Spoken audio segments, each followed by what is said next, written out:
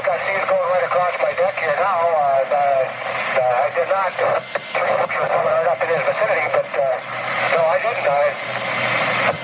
So this is good too, Roger. Thanks for that information, sir, and I'll get back to you if we come up with anything. Over. No. Hello, and welcome to Beyond the Breakers, a podcast about shipwrecks, loss, and lessons learned from maritime disasters. My name is Taylor, and I'll be your host. And like always, we just want to start out by saying thank you for your support. We're so happy to be creating something that so many people are enjoying. I want to take a minute to shout out our social media items. On Twitter, we are at Beyond_Breakers. Instagram, Beyond the Breakers Podcast. Our email is beyondthebreakerspod@gmail.com. And we do have a Patreon page. The Patreon page is patreon.com/beyondthebreakers. Just a quick note that the pod will always be ad-free. And the Patreon just kind of goes towards research materials, web hosting, all the things that go into making the podcast what it is. With that stuff out of the way, I'll go ahead and bring in Tanner. And Tanner, how you doing? Pretty good. I'm just going to close my window here because I've got children and parents and all kinds of stuff outside my window right now. So, got to enjoy that nice weather in Wisconsin while you can. All right. Doing okay, pretty well. This had a rough week at work. Just kind of one of those weeks where you sort of technically did all the stuff you had to do, but you didn't really do it impressively or feel very good doing it. Yeah, so I get that. Got through a rough week, but it was also good. It's been a good weekend. Speaking of nice weather, Katie and I yesterday, actually right before we recorded the bonus episode, we went out and played tennis. Nice. This is the most in my 30s I've felt, I think, so far. A little sore. We played tennis for at most 30 minutes. And the insides of my thighs are just so sore today.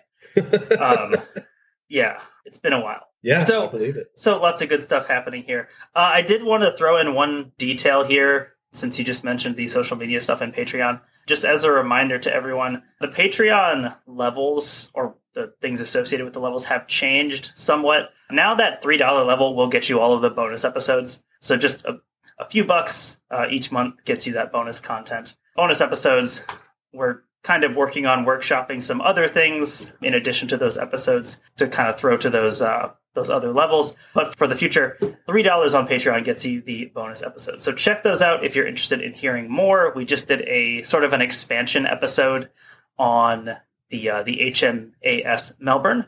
Our last episode, we talked about her collision with the Voyager.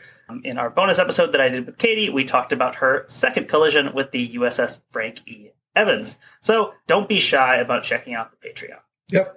And also, just wanted to say thank you for all the downloads in July. We had by far our best month ever. Mm-hmm. We had 976 downloads. That's, it's not a lot in the grand scheme of podcasts, but it's a whole heck of a lot for us. Yeah, that was amazing. Like every day I was checking it, like just seeing, consistent days of, 30, 40, 50 downloads. Yeah, like you said, there's plenty of podcasts where that would be nothing, but for us that's pretty massive. So yeah, thank you to everyone who's downloaded and listened. Definitely. And I think with that stuff out of the way, let's go ahead and jump into today's story. Today we'll be talking about the Queen of the North. Have you ever heard of this vessel? Sansa Stark? But no, I've not heard of the vessel. So I actually had not heard of this one either, although the story sounded a little familiar once I got into it.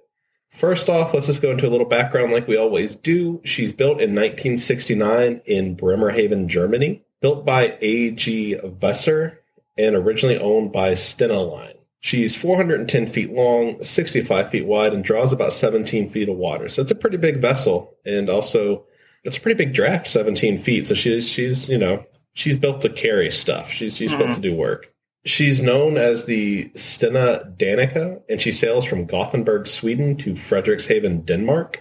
And also worth noting what type of vessel she is. She's our favorite type of vessel. She's a ro-ro ferry. Oh, no. The rut-row ferry? So many of our stories involve ro-ro ferries, and there's still so many more to come.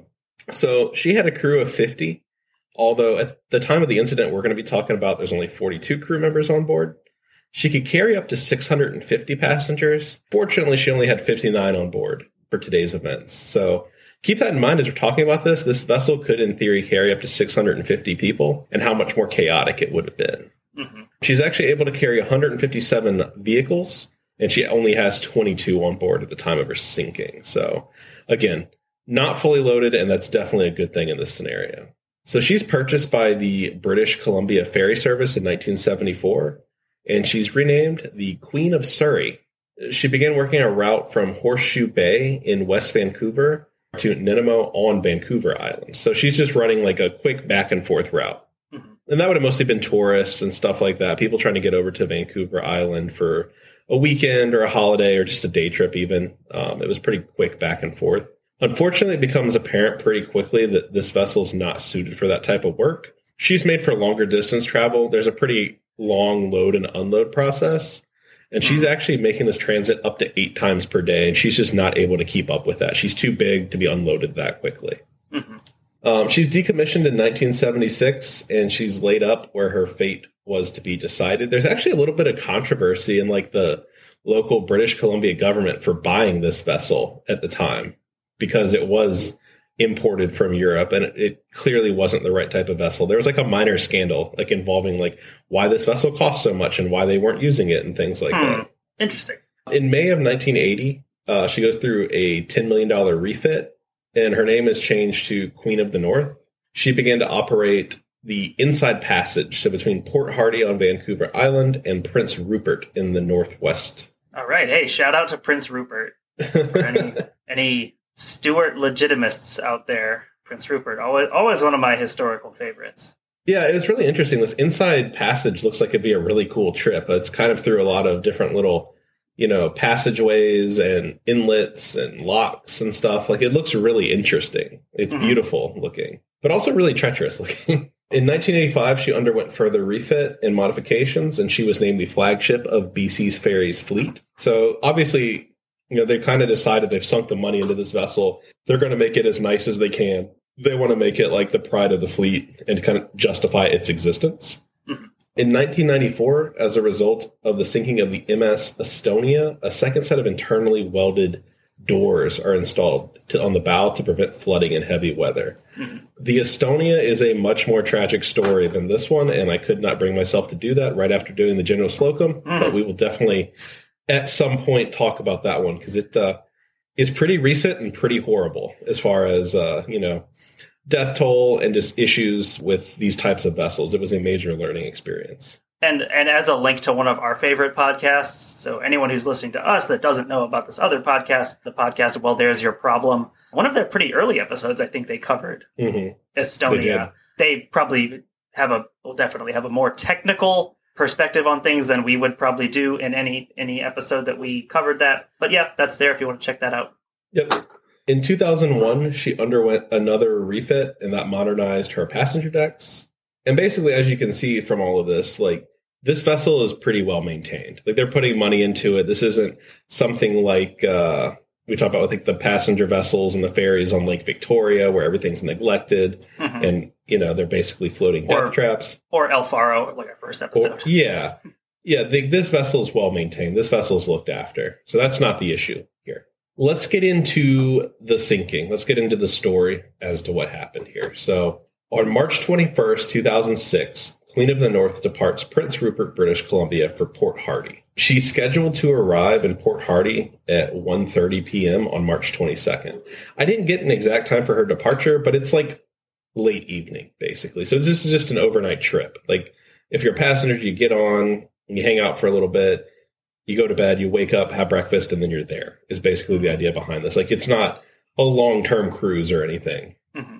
The crew on the bridge consisted of the ship's master, the second officer, and a quartermaster. And there was actually an additional quartermaster who was referred to as QM2 in the official report. So was each of them an eighth master? So, like, how I'm going to do this, I did not use anyone's names, A, because it would be a little confusing, and B, it's such a recent case that I just don't feel the need to use any names. Right. But everyone's given an abbreviation in the report, and I'll just be using those for the most part. So that additional quartermaster that was on deck, they're there to support QM1, who had requested assistance due to being unfamiliar with the vessel. So although qualified to steer the vessel, they just weren't very comfortable doing it.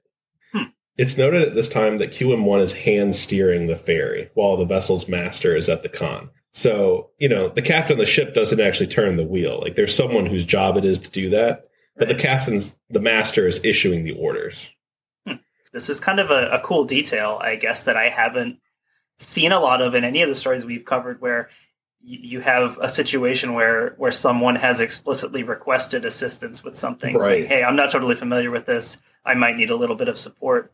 I can't remember seeing much of that in anything we've covered. So that's kind of an interesting detail. Yeah, it's kind of the opposite of the Blackthorn, where they had an inexperienced person at the helm and they don't ask for help. Mm-hmm. So it is an interesting wrinkle that's different. The main thing to get out of this, it's important to know at this point that the vessel's being hand steered. Mm-hmm. It's not in like autopilot mode or anything like that. So this group is later joined by the fourth officer after he completes his departure duties. So now you've got the fourth officer, 2 quartermasters, and the captain or master all on the bridge. So it's pretty well staffed at this point. At around 8:50 p.m., Quartermaster 1 is relieved by Quartermaster 2. So the inexperienced person takes a break. They go off duty for a little bit. About 10 minutes later, the master gives the con to the second officer. The second officer was instructed to contact the master if any traffic was encountered at Stella Creek. Stella Creek is just kind of a known spot on the route where the channel begins to significantly narrow. And navigation can be difficult. The captain wants to be on scene if that's happening because he wants to have that control. Mm-hmm. But after issuing that order, the captain heads to his cabin. So he's basically gone off duty. He's going to sleep. But he still has issued that order that if they need him for, that kind of thing, they are to wake him up. Okay. So between 10 p.m. and 11:50 p.m., operations on the bridge were typical for a vessel operating at night. Various crew members rotated through watches. The second and fourth officer both took turns manning the con. And at 11:45, Quartermaster 1 returns to relieve Quartermaster 2 at the helm. They talk for a few minutes and have a turnover session, and at 11:50, Quartermaster 1 does actually take the helm. It's noted at this point that the vessel was operating by autopilot, maintaining a course of 139 degrees at a speed of 17.5 knots. So the difference there is they've kind of got the route pre-planned. They're not hand steering it anymore. It's kind of just focused on that heading. But obviously, you still have to be maintaining and monitoring. Can't just let it go. Right. So I guess autopilot, we haven't, encountered a lot in our episodes that I can think of. Is it essentially functioning kind of like autopilot in a plane where you have this pre-programmed route and you're kind of just there to make sure that nothing untoward happens? I would probably think of it more as like a cruise control type thing, but with how newer cars have like lane keep assist. Think of it more like that, where it's just going to keep you focused on like what you're doing. Mm-hmm. You can still have manual inputs and stuff into it from there. So just before midnight, the fourth officer returns to the bridge, and the second officer informed him that there was no reported traffic. The only vessel of note was another southbound vessel that would later be identified as the fishing vessel Lone Star. The second officer also informed him that the winds were now gusting to 30 knots on the ferry's starboard bow. So the weather's beginning to pick up a little bit. When they left port, obviously, pretty good conditions, no real issues, no wind. That's starting to change. The fourth officer was now the officer on watch. So they're the highest ranking person. They're the person that has the con. And the second officer then goes to retrieve his laptop from his cabin. And he actually brings it back to the bridge to play music. He then leaves the bridge to take his break. Just thought it's very interesting that he's brought a laptop to the bridge to play music. It's Chekhov's laptop. That's how I felt reading through the notes when I read through those quickly just before we recorded. It's like, that has to be important later. That's a really specific detail. The laptop has to go off at some point. So this left the fourth officer and Quartermaster 1 alone on the bridge. They proceeded to engage in small talk and personal conversations while carrying out their duties. And it's noted at 11:59, a course adjustment of 4 degrees to port was made to keep the vessel on track. So they're chatting, they're talking, having personal conversations, but they're still doing their job. The fourth officer was using the electronic chart system to determine his estimated time of arrival at the next call-in point. I basically think of this as like GPS for ships. Like he's looking on a map to see like where he is. And they have these call-in points where they have to just kind of let a central Coast Guard operated facility know their location. And it's just so people know where everyone is out there. Think of it as like air traffic control almost. You're reporting your location. Right. So at around 12:02 a.m., The fourth officer calls Prince Rupert traffic, and he reports the position of the vessel. The call lasts for about 40 seconds, and it's actually noted that music can be heard in the background of the call. The fourth officer notes the communication and then resumes his personal conversation with Quartermaster 1. So, what do we know about bridge resource management or crew resource management? Is that a good example? I would say in the strictest sense of things, probably not, in terms of keeping focused on what you're doing. Yeah, it definitely doesn't seem like the right way to do it. Probably not. But I guess, hey, we'll see. We'll see how the story ends. So at almost the same time, the weather quickly deteriorates.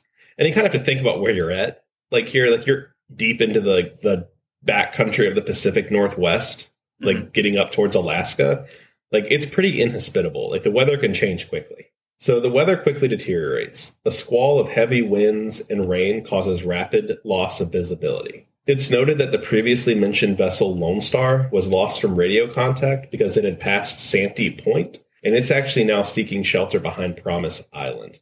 I feel like that's kind of worth including, not that it has anything to do with our story, but if a fishing vessel is looking to seek shelter, that probably means it's pretty bad. Mm-hmm. If they're not wanting to mess around in those conditions, then you should be on alert and be cautious. I'll just do a quick plug here for the book I finished today called November's Fury by Michael Schumacher. Not that Michael Schumacher. What this reminded me of is this was the Great Lakes hurricane of 1913. Many ships were lost in this hurricane, but you had a lot of very seasoned, very hardcore lake captains sort of seeing the weather reports and deciding to stay in port. And so, yeah, again, the idea of if this guy is deciding it's too dangerous, then maybe it's too dangerous. Or at least maybe I should be paying attention to my job and not listening to Lady Gaga on a laptop. I should be focused on this. So at 12:07, the Queen of the North fails to make a required course change and proceeds past Santee Point into Wright Sound. As the vessel enters Wright Sound, the fourth officer sat next to the radar, while the Quartermaster 1 sat at the forward steering station. They held intermittent conversation for the next 12 minutes, while music could be heard playing in the background. At 12:20, the vessel is now 13 minutes past the planned point of course change at Santee Point. The fourth officer moves between the bridge's front window and the radar and eventually orders a course change of 109 degrees. Quick question. Yes. When you say that music was heard playing in the background, are we talking about an audio recorder like what we had with Alfaro?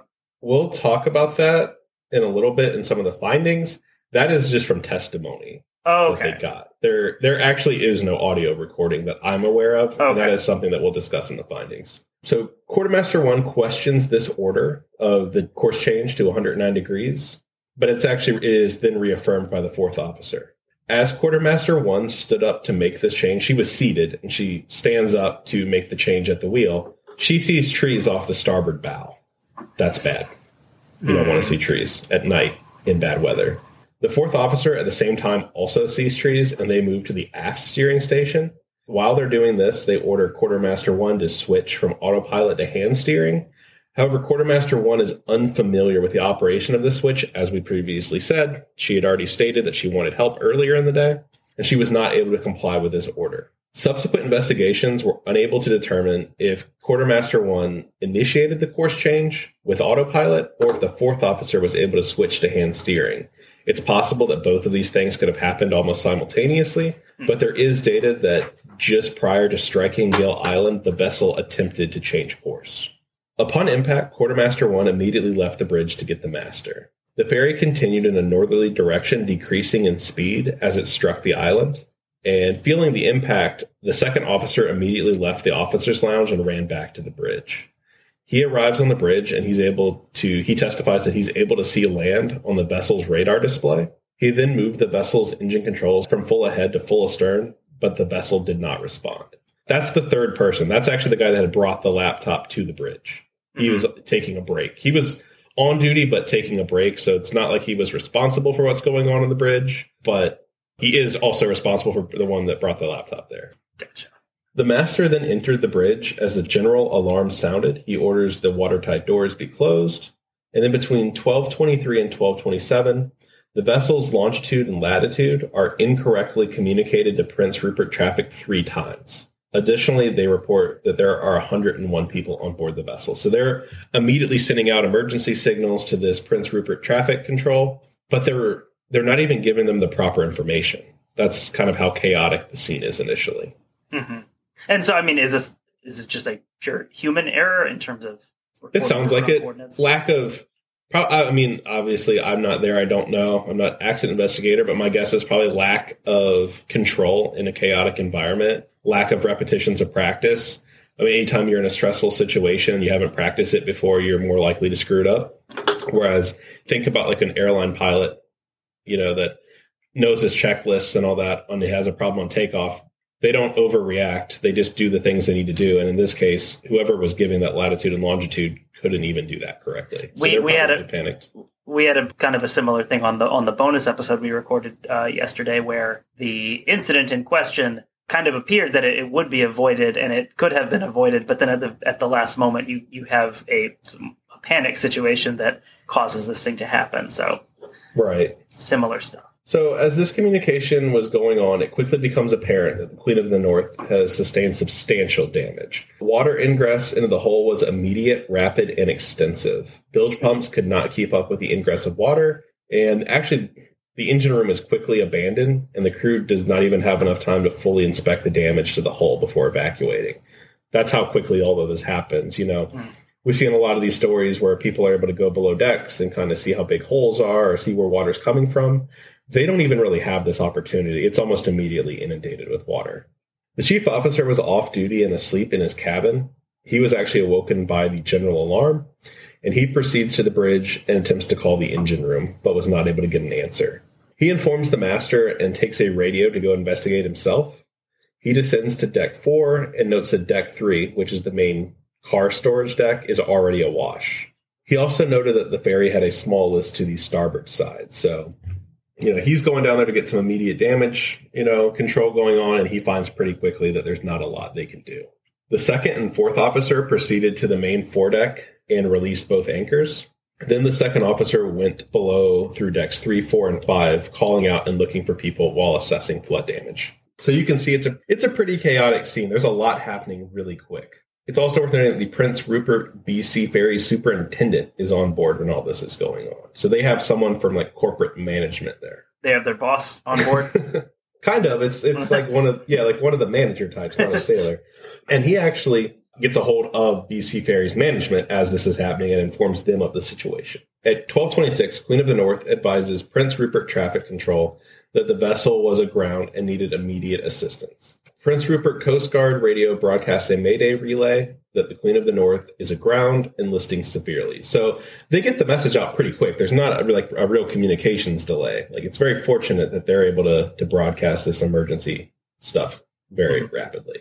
Almost immediately after striking the island, water began to accumulate in the crew accommodation spaces on deck 2. As we previously said, the engine room is also on deck 2. It's almost immediately flooded. Just after the striking, some crew members knocked on other crew members' door and began clearing cabins on deck 2. So there are some crew members that act almost immediately and get into like the rescue mode that they need to be in. It's claimed by crew that water was waist deep before they were able to evacuate.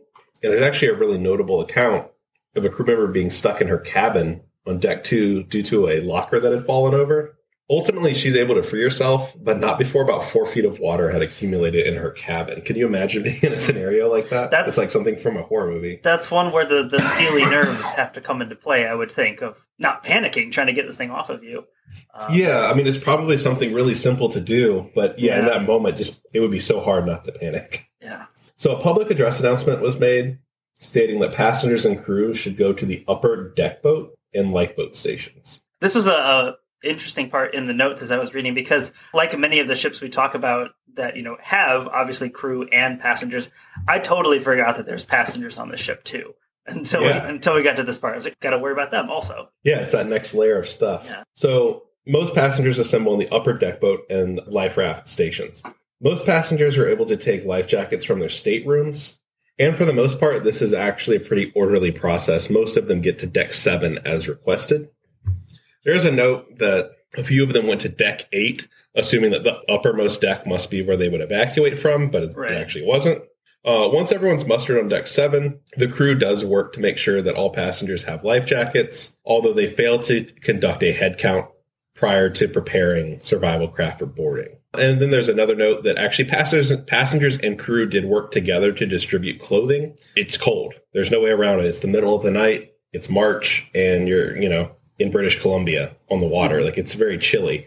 So actually they do work together to kind of hand out some clothes that people had brought and to make sure that no one was getting hypothermic waiting on the boats to launch. The second steward from the night shift reported to the purser's office. They lay out gear for the catering staff to conduct clearing operation of crew cabins and passenger cabins. And I thought that was an important note. It's cool to see how when you work on a ship like this, even if you have a job being a caterer, like, you have another job. Like, almost everyone involved has an emergency role that they play. Right. It's really cool seeing that, kind of seeing that in action. You would think if you're a caterer, you wouldn't be clearing rooms, but that's the thing that's required of you in this moment. So the crew is able to clear all passenger cabins except those on the starboard side of deck 7. Fortunately, for the most part, everything is unoccupied. As we said, there were not very many passengers on board, or this scene would have been much more chaotic. This was kind of like a horror movie where it keeps threatening like a jump scare, like with the music, and then it doesn't quite happen because I kept on getting to parts where I was like, "Oh no, here's where it gets bad." Right. The Marine Investigation Report notes that the clearing was not carried out according to BC Ferries regulations. Chalk marks were not placed on doors, and not all rooms were physically checked. Not all rooms were cleared by those who were assigned to do it. There was a little bit of kind of an ad hoc take at clearing rooms. It wasn't always done by the assigned personnel. Some members were delayed in getting to their muster stations by water egress. Additionally, there was some confusion about whether to follow the public announcement to proceed to the upper deck boats or to continue with their assigned duties of clearing all areas for passengers. There was just confusion as to whether that was an immediate evacuation order or do your job and then proceed there. On deck 6, the lounges were not cleared, and it's not known if the bathrooms were officially cleared. On deck 5, the cafeteria and bar were locked and inaccessible. However, the bathrooms on that level were open, so those should have been checked and cleared, although they were not. Deck 3 was observed to be flooded, and it was not checked. So that's just where it's kind of best practices to check every available space. That's what the procedure calls for. But in the chaos of the moment, that doesn't happen, which is fine if everyone gets off the vessel. But if someone doesn't make it off the vessel, then there's kind of that lingering doubt of could someone have been helped? You have to think about if there's a passenger in a similar situation to what we saw with the one member of the crew, who gets stuck somewhere and somewhere they could be helped out of if it had been checked. Yep, and especially dealing with passengers who aren't, trained in this stuff. You don't know if someone's having a panic attack and can't respond. Like, there's just a lot of scenarios that could be going on that require you to clear every space that you can possibly clear. Once passengers were mustered on deck 7, abandonment procedures were executed. A few blankets were brought to the muster station, and although the lifeboats were equipped with space blankets, they were not used. So, again, trying to keep everybody warm, it doesn't appear that they actually used all of the resources that they could have, but there's at least an attempt being made in all of this. It's actually nice to see a story where the lifeboats work. We don't get too many of those. Is this our only story where the lifeboats are actually useful, I think? We'd have to go back through. I mean, there's been other stories where some people get out on lifeboats, but it's usually a much more chaotic scenario. Yeah. So in total, passengers and crew used 3 life rafts, 1 lifeboat, and 1 rescue boat during the abandonment. So they used a variety of their life-saving, equipment, and they were able to evacuate everyone that mustered at the muster point. What is a rescue boat compared to a lifeboat? Is that? I'm not exactly sure. I'm assuming that it's something. It's more of a real boat, actually, that's meant to be like launched and recovered and that kind of thing. Okay. But I didn't actually look through the report to see if they had any examples of what it was. But I'm assuming it's something that's not solely intended for like evacuating the vessel. It would be like if someone fell overboard potentially or something, like you would launch that to try to recover them. That's my understanding. That could be wrong. That's the way I interpreted it. So at 12:53, the master and the remaining crew abandoned ship using an additional life raft on the starboard side. The Marine Investigation Report notes a few concerns with this process. First is the awareness of the emergency. Most passengers had been asleep, although many were alerted to the noise and motion of the striking. of Gill Island. Most of the passengers on deck 6 reported that they did not hear the public announcement or hear the general alarm sound. So that's problematic when you're trying to sound a general alarm to wake up everyone and people on deck 6 don't hear it. Something's wrong with that system. Because if it had been a different type of emergency, you may never have known. In this case, most people are jolted awake by, hitting an island. Mm-hmm. But there's other emergencies that are going to happen a lot slower and a lot quieter. Right. Communication with passengers and crowd control is another area that's examined. Some passengers sought information at the purser's office, and this was a pretty chaotic scene. Crew members were already enacting emergency procedures, and these passengers were sent back below deck. Because there hadn't been an official evacuation order issued yet, they tell them to go down below. But it's also the spot where passengers would go to get information. So that kind of conflicting messages. That part reminded me so much of the Sewell episode with people being just go back to your cabin and wait for something to happen. Yeah, and I think it's very fortunate that there's so few people on board the vessel that when that changes, and it could have changed 30 seconds later, they're able to actually... Yeah, it's a very different situation in a fortunate sense here.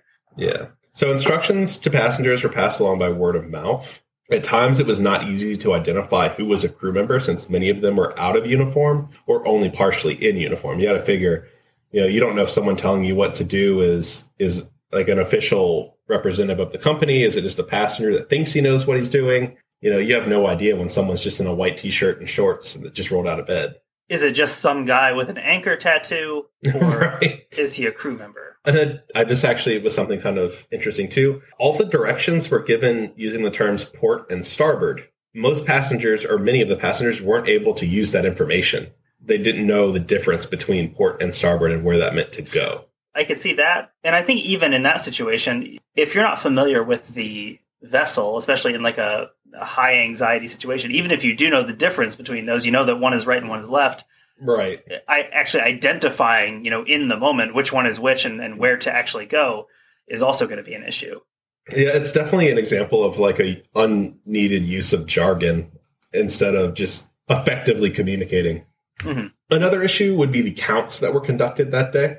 As passengers entered the survival craft, a count was conducted to prevent overcrowding. These counts were relayed to the master, but they were not recorded. So they don't have anything to refer back to when they get different numbers. One person who was designated to perform this count is distracted by a passenger with a young child, and they're not able to complete their count accurately because they're attending to a small child, which I get it. Like, you're not going to not help the lady with a small child, but it also just distracts from someone else should have been able to step in and do that if this person's job was to do the count. After abandoning the vessel, the master designated one person in each craft to perform a count, but with limited visibility and no means to record the counts, this information was not consistent or reliable. So that's problematic. Like, you don't want to not know who you have. Like, you kind of need to know that if we've got 112 people in this vessel, we've got 112 people with us. And since we mentioned earlier about, I think we mentioned passengers kind of participating also in the sort of helping with the evacuation process. When it says designated one person in each craft, I'm assuming that's a crew member he's designating? I would assume so. This was pretty orderly, so I would assume that like each boat had an officer or something in charge of it. And that was, they might have delegated that to someone else, but it would have been a crew member, I would imagine. Mm-hmm. All right, let's talk about search and rescue operations. At 1226, Joint Rescue Coordination Center in Victoria was informed of the Queen of the North situation. They, immediately after this broadcast, the fishing vessel Lone Star, which is who we had referenced previously, says that she will come and assist on the scene. She's about 5 miles away when she first hears the call. I think probably part of my favorite story in all this is the residents of Hartley Bay, British Columbia, heard the Mayday call in their homes, and they quickly respond by organizing several boats that respond to the scene. They're about 6 miles away. Additionally, the Cultural Center in Hartley Bay, they make preparations to receive survivors. So they begin to, gather coats, cots, beds, blankets, make food. Like, they're prepping to receive people, which it's kind of a cool story. Like a little town like that in the middle of the night getting up to assist. And we've seen that a couple times before, but it still remains very impressive how these seaside communities tend to respond so quickly and so effectively to these situations when they arise. And it's probably not, surprising to someone who maybe lives in that area. It's probably just part of what's expected. But I think it's a cool thing to mention and continue highlighting, because it is really impressive. There's not a lot of situations where an emergency like this happens and the community sort of comes together to do something like this. I think part of that too is these small towns understand the dangers of like maritime navigation, but they also they exist partly because of these ferries. Right. There's a lot of tourism dollars coming to somewhere like this, and the cultural center with a lot of the indigenous representation, people looking for fishing trips, that kind of thing. That's where they're going, and they take these ferries to get there a lot of times. So they understand this is part of their community. Right. The Coast Guard ship Sir Wilfrid Laur, anchored 17 miles south of the scene, was tasked with being the on-scene coordinator for this, and they immediately dispatched one of their fast rescue craft to the scene. So they dispatch a smaller boat from their vessel to get to the scene quicker, but they also begin to head that way as well. At 1:13, the April Augusta, this is one of the vessels from Hartley Bay, they're the first to arrive on scene. They're instructed by the second officer of the Queen of the North to make a sweep around the vessel. It's noted that you can still see the interior of the vessel at this point. You can look inside the vessel, and all the lights are still on. That's got to be kind of a surreal scene as you're sailing around this thing that is sinking. This is such an eerie thing to read. About that. No signs of life are observed at that point. They're able to. They say that they do not see anyone on board from their vantage point. Soon, other vessels begin to arrive on scene. This includes the Coast Guard vessel W.E. Ricker. The Ricker would begin to transfer survivors to Hartley Bay. Arrangements were made to have survivors meet at the dock for a head count and to take names. And the chief steward is actually tasked by the master to take charge of persons going ashore. So the chief steward's the guy that's going to be taking everyone's name, taking counts, and also making sure that, people are getting the appropriate medical attention they need. By this time, some of the survivors are beginning to show minor signs of hypothermia. Makes sense, for the environment and everything. At 1:14, the Lone Star arrives on scene, and they're able to take 17 survivors to Hartley Bay. 1:54, Chief Officer of the Queen of the North informs the Wilfrid Laur that they were not confident that all persons had been accounted for. That has to be a pretty heavy radio conversation. Yeah. Throughout the remainder of the operation, the number of survivors reported fluctuated. Due to these inconsistencies, search and rescue operations were continued and expanded. So as you can see, bad information is still hurting you now. You've got everyone off the vessel that was at the muster points, but you can't say that you got everybody. So now they have to expand a search area. They don't even know where to search for this. Mm-hmm. This is the sort of issue that we run into with some of our older incidents where we don't have a consistent or trustworthy passenger manifest, or we don't know exactly the names of the crew on board. So it is hard to get a specific head count of who survived and who didn't. But here, it's kind of a situation where I guess we probably have higher expectations. Right. Well, and I mean, you have to have the idea that you have to err on the side of caution. You can't be well, I guess we got everybody. You have to keep searching. Right. So at 2:20, the Wilfrid Laur arrives on scene, and at request of BC Ferries, the remaining survivors are taken from Hartley Bay and put on the Laur, and they're taken to Prince Rupert. So that was just a bigger Coast Guard vessel. They have the ability to move these people, so they do that. Upon her departure, the Coast Guard vessel W.E. Ricker takes command of the scene. So there's still a Coast Guard presence, and they're still searching for survivors. Canadian Forces aircraft searched a 5-mile radius for a debris field and for any signs of survivors in the water. And at 2:15 on March 22nd, the search was scaled down and ultimately concludes on the evening of March 23rd. When the search concludes, there's still 2 passengers who remain unaccounted for. And it's interesting to me how this is handled. The case is actually handed over to the Royal Canadian Mounted Police, and they're listed as missing persons.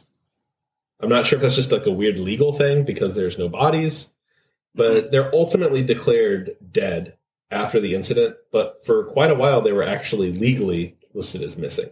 Aside from the passengers who were declared dead, there are no other serious injuries from this incident, which is pretty miraculous, actually. This is and I say this with the caveat of this was a relatively refreshing episode. In terms of pure body count. Yes. Yes, this one was a lot lighter than the General Slocum, which was not light. So let's talk about findings, and I will say the story is about to get so much more interesting. Okay. The Marine Investigation Report found that the primary cause of this incident was the failure of the fourth officer to order the required course change at Santee Point Waypoint. Various distractions likely contributed to the fourth officer's failure to order this change. This includes the use of the laptop to play music on the bridge and personal conversations taking place amongst crew members. As we've kind of already talked about, like this violates the kind of sterile cockpit idea that is behind crew resource management, but also that same concept from air travel carries over to bridge resource management. You can't be having a party on the bridge while you're trying to do your job. It should be a pretty serious place because serious things are going on. It strikes me as a very different situation, but there's reminiscent elements of, I guess it was when we talked about, what was the ship that we talked about in the Straits of Mackinac?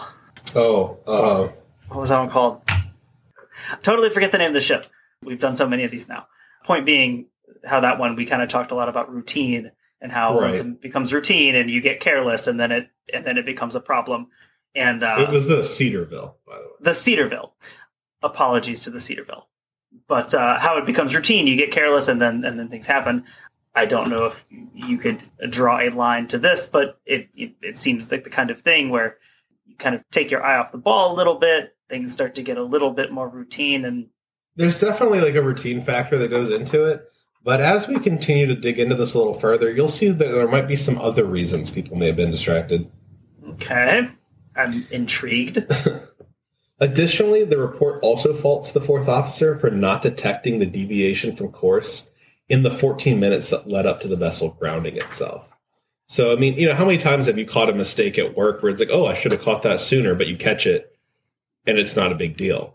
That's basically what they're saying is for 14 minutes leading up to this collision, you never realized you were in the wrong place. Why? Like, clearly you weren't paying attention to what you were doing.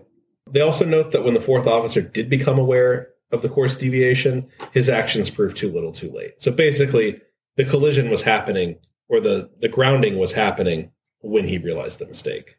The composition of the bridge lacked an appropriately certified third person. This would have reduced the deference Quartermaster 1 had for the fourth officer, and it also makes it more likely to have someone that would catch the course deviation. The more eyes looking at something, the more you can bounce an idea around, just the more likely you are to catch problems. Mm-hmm. The more appropriately certified eyes. Yes. And they also state that the working environment on the bridge was less than formal, which sounds about right if they're listening to music on a laptop while they should be, not running into Gill Island. Also, if that's the language that's used in the report, that they're being professional nice. and kind of nice in like that kind of report language that they use. So you can kind of extrapolate from there what that could possibly mean. Right. I know I keep building it up, but we'll get there. Don't keep the people waiting. The rapid response of residents of Hartley Bay assisted in the, this is additional findings from the report. The response from Hartley Bay assisted in the early rescue of survivors, likely preventing serious injury or further loss of life. Basically saying, and it's like we always say, the sooner you can get on scene and rescue people, the more people survive. Due to their quick response, they probably saved some lives that day. The change from sleeping at night to sleeping during the day likely caused Quartermaster 1 to feel fatigued and less likely to find error with the orders she was given. So, not an explanation, but a factor in making, obviously lack of sleep, it hurts your performance. And as someone who has had weird schedules and had to change those weird schedules back to normal schedules in the last year, I can see how that would happen. I've never been in a situation with quite this much responsibility. But yeah, regardless, I think of what you're doing, that's going to happen, that fatigue. Yep. Also, the lack of a voice data recorder resulted in a more complex and protracted investigation than otherwise would have been needed. So that goes back to what you were saying, that asking if there was a voice recorder, there was not. So that means you're relying on testimony and people's memories to reconstruct these events. Yeah, I guess I just assumed that that was the kind of thing, kind of like in an airplane where that is like a standard thing that a ship has now. Yeah, it's amazing what gets grandfathered in with ships, but like not with airplanes. Like they don't really let things get grandfathered in on airplanes. That was just very interesting to me that there's no actual voice data for this. Right. There is now, by the way. That is a requirement. I heard that as there is voice data of the ship now. Like they reconstructed it. They made it. I don't know. No, they're required to do that now. Okay. Let's talk about repercussions for the crew members. This is one of these stories where not everyone. 2 people did not survive, but all the crew survives. There's plenty of testimony and plenty of people to blame for the accident. The 4th officer was fired from his position at BC Ferries. Additionally, he would be charged and convicted on 2 counts of criminal negligence causing a death. He would be sentenced to 4 years in prison, and the Canadian Supreme Court actually declines to take up this case, and that ensured that he would spend all 4 years of his term in prison. So, I mean, he's actually punished for this. Like, it's probably appropriately. I mean, I don't know what 10 years or 20 years in prison teaches him that 4 years wouldn't in this scenario. I mean, it is definitely negligence on his part for what happened. Yeah, it's a tough thing to quantify. Right. Like, what is the appropriate number of years for this? Right. And it is, like you said, very intriguing here because this is something we definitely don't see in our stories that we tell here. No. Of, typically when someone has done something so egregious that they might be punished for it, that person or those people are typically lost with the ship. Right. It's kind of strange to see someone actually getting punished in a legal sense for something. Are we all ready for the big twist? The big thing. Hit us with the twist. I kind of know what it is now, but yeah, let us know. Quartermaster 1 was fired for her position as well. It was later brought to light that Quartermaster 1 and the 4th officer had been engaged in a romantic relationship that had recently ended. This had been their first night on watch together since their breakup. It stated that their relationship was likely the topic of the personal conversations they were having when the incident occurred. There's actually an additional rumor, and I want to specify this is 100% a rumor that was in the newspapers and denied by literally the Coast Guard, BC Ferries, and everyone involved. There's rumors that the 2 were engaged in, quote, romantic activity when the vessel was grounded. But according to those investigating the rumor, including the Canadian Coast Guard, those are merely rumors and not substantiated in any way. So yeah, that's the big twist. All this tension and talking between Quartermaster 1 and the 4th officer, they had recently dated. Yeah. It's very interesting. Again, it's one of those things where, I see the word likely is here, likely the topic of the personal conversations. And again, I feel like without the recorder, we don't know that for sure. Seems like there's a very good chance that that's contributed to the distraction, I guess, though. Yeah, that's part of what ends up getting Quartermaster 1 fired is them not wanting to tell a consistent story or all the details of her story. Mm-hmm. And we'll actually see here, we'll talk about the 2nd officer. This is the one that brought the laptop to the bridge and that is on his break. He's actually also fired, and his firing is directly a result of him failing to provide testimony about key moments in the accident timeline. So it's kind of one of those things where investigators kind of can piece this together that, no one wants to tell us what was going on. Like, what were we talking about? What were we doing? Mm-hmm. No one wants to give any details. Interesting. The captain of the vessel was not on the bridge during the incident. He's actually off duty and asleep in his cabin. Despite that, what do we know? That captains generally get blamed for what goes on their ships, and probably rightfully so. I mean, the captain sets the tone, right? Like, mm-hmm. You wouldn't have that laptop on the bridge if you were worried about the captain finding out and punishing you. Like, clearly you're not concerned. Mm-hmm.